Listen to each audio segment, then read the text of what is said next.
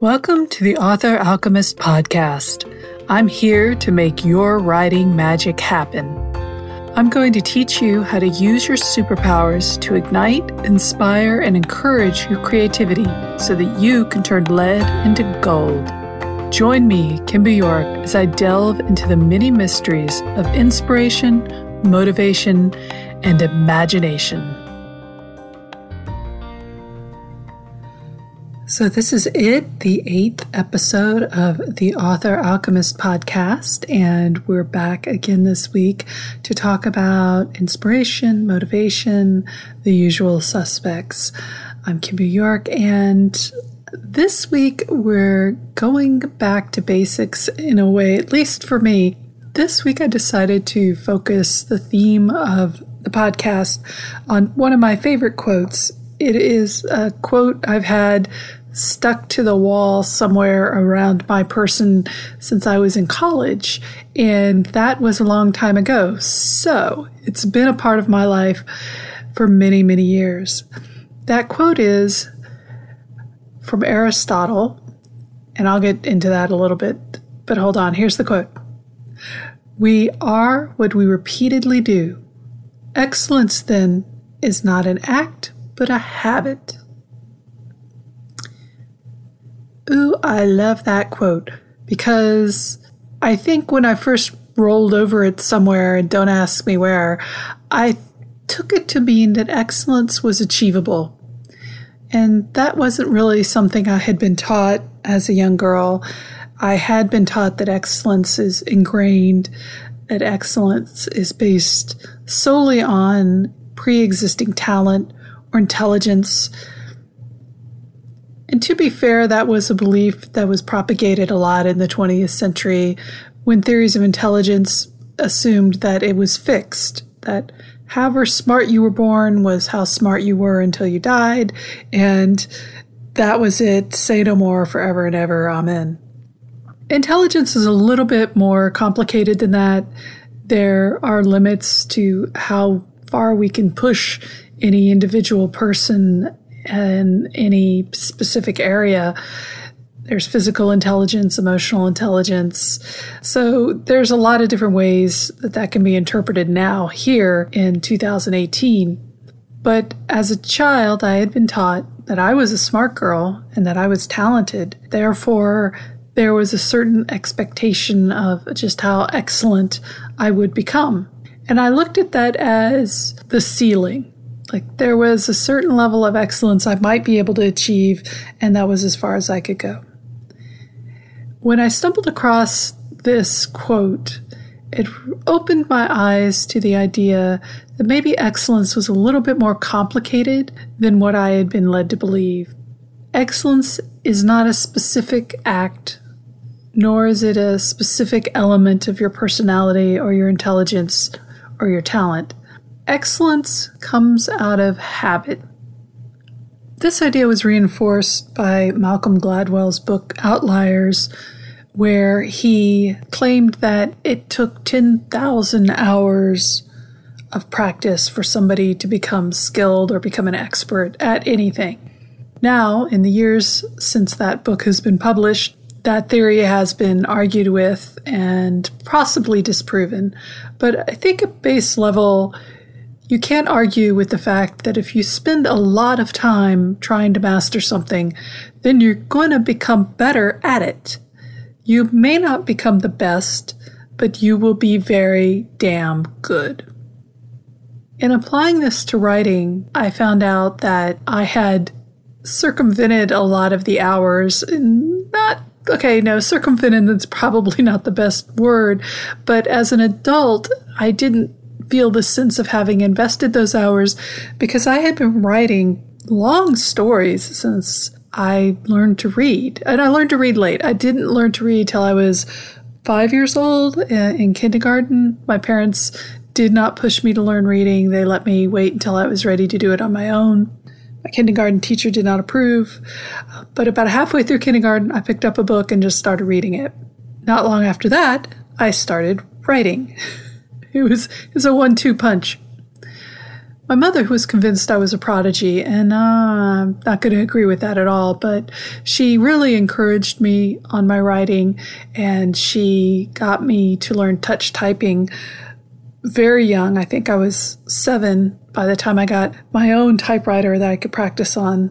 So there I was, off to the races, putting in that 10,000 hours of writing before I ever even hit college. So for me, writing is almost second nature because of that. Now, good writing, that's something different. That takes a little bit more work for me, and a good editor, possibly several good editors, but in the sense that if you can call what I do excellence, then I hit that mark a little while ago because I did it so much. So let's talk about that a little bit. I want to backtrack just a teensy tiny bit to the quote by Aristotle, because we're not completely convinced that it's a quote by Aristotle. It really shows up in the literature from Will Durant's, the historian's work. And I certainly am not going to devote a whole podcast to whether the quote is accurate or is really Aristotle or not. For the sake of what we're doing here, we're just going to say, yeah, that was something Aristotle said, or wrote down, or was claimed to have said, or somebody wrote it down. Good enough for me. It's still an excellent aphorism to apply to what we do as writers and artists. My theory on that is, sometimes certain things are true, even if you can't accurately source who said it first. So we're rolling with it. So breaking it down a bit, excellence is not ingrained, it's earned. No one starts out with a complete book. No one starts out with a high daily word count. No one gets to the top of the bestseller lists just because they're thinking about it. How do you get to Carnegie Hall?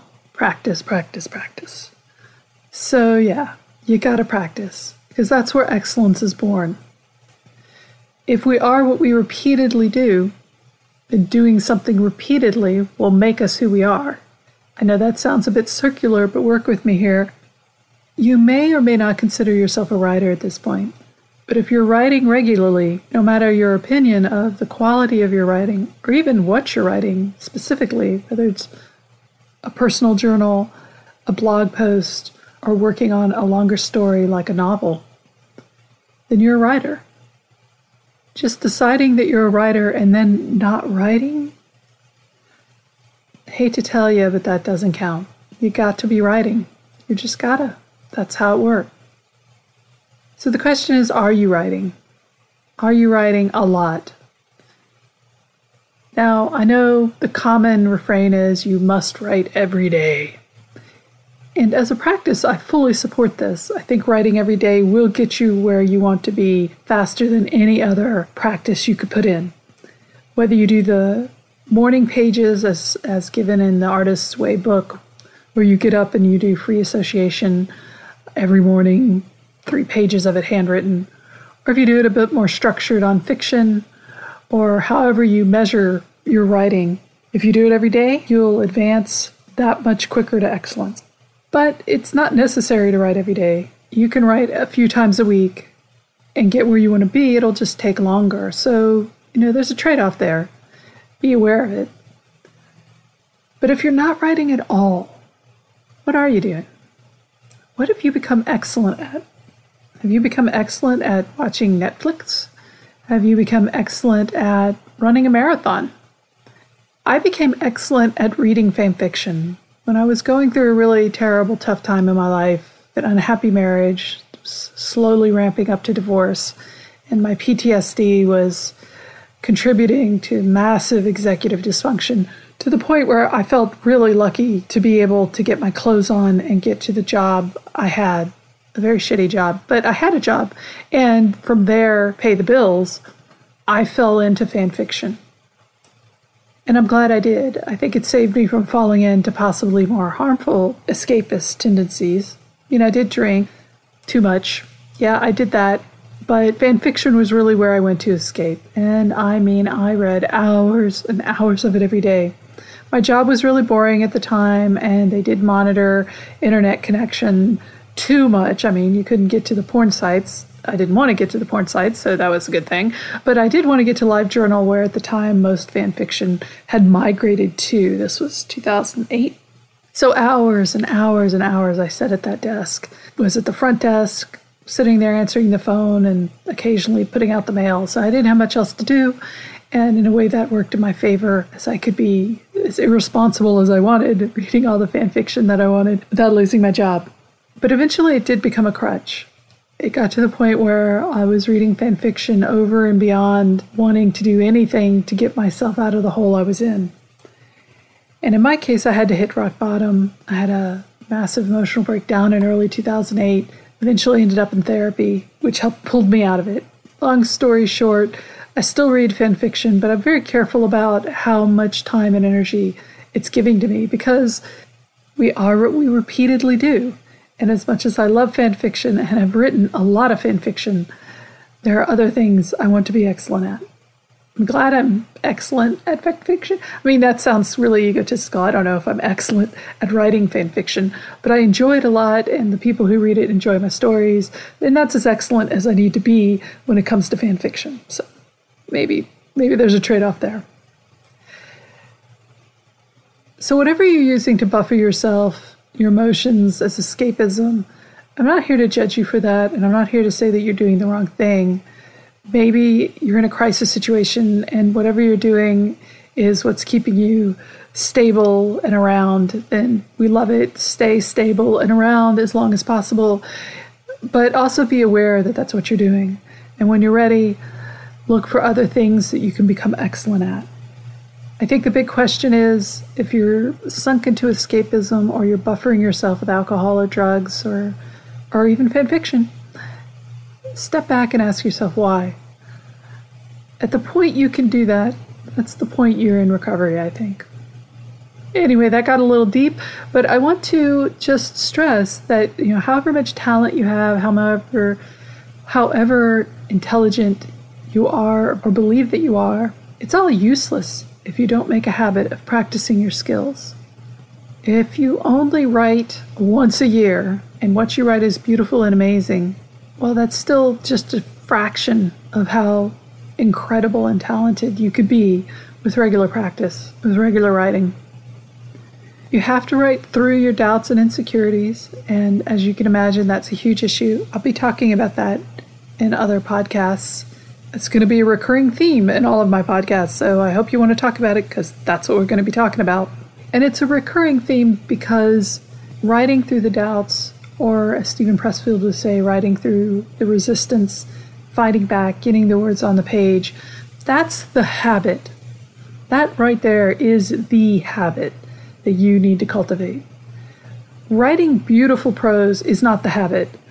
Writing stories that you want to read, well, that's what I encourage you to do, and that's the end result I hope we end up at, but that's not the habit. The habit is writing as much as you can, as often as you can. That will build excellence. Cultivate the habits that strengthen you, not the ones that weaken you. All right, so that's the lesson for this week. Just as a recap, the alchemical lesson here is repeatedly do what you want to become, because you will become what you repeatedly do. And maybe Aristotle said that, and maybe Aristotle didn't say that, but it sounds like good advice to me.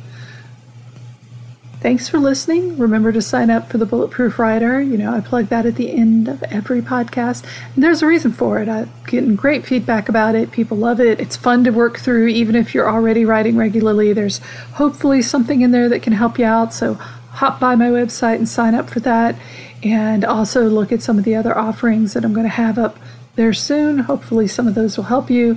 I'll probably be doing a few podcasts on upcoming courses that'll be available here soon. Been working hard on that for you. So thanks for listening.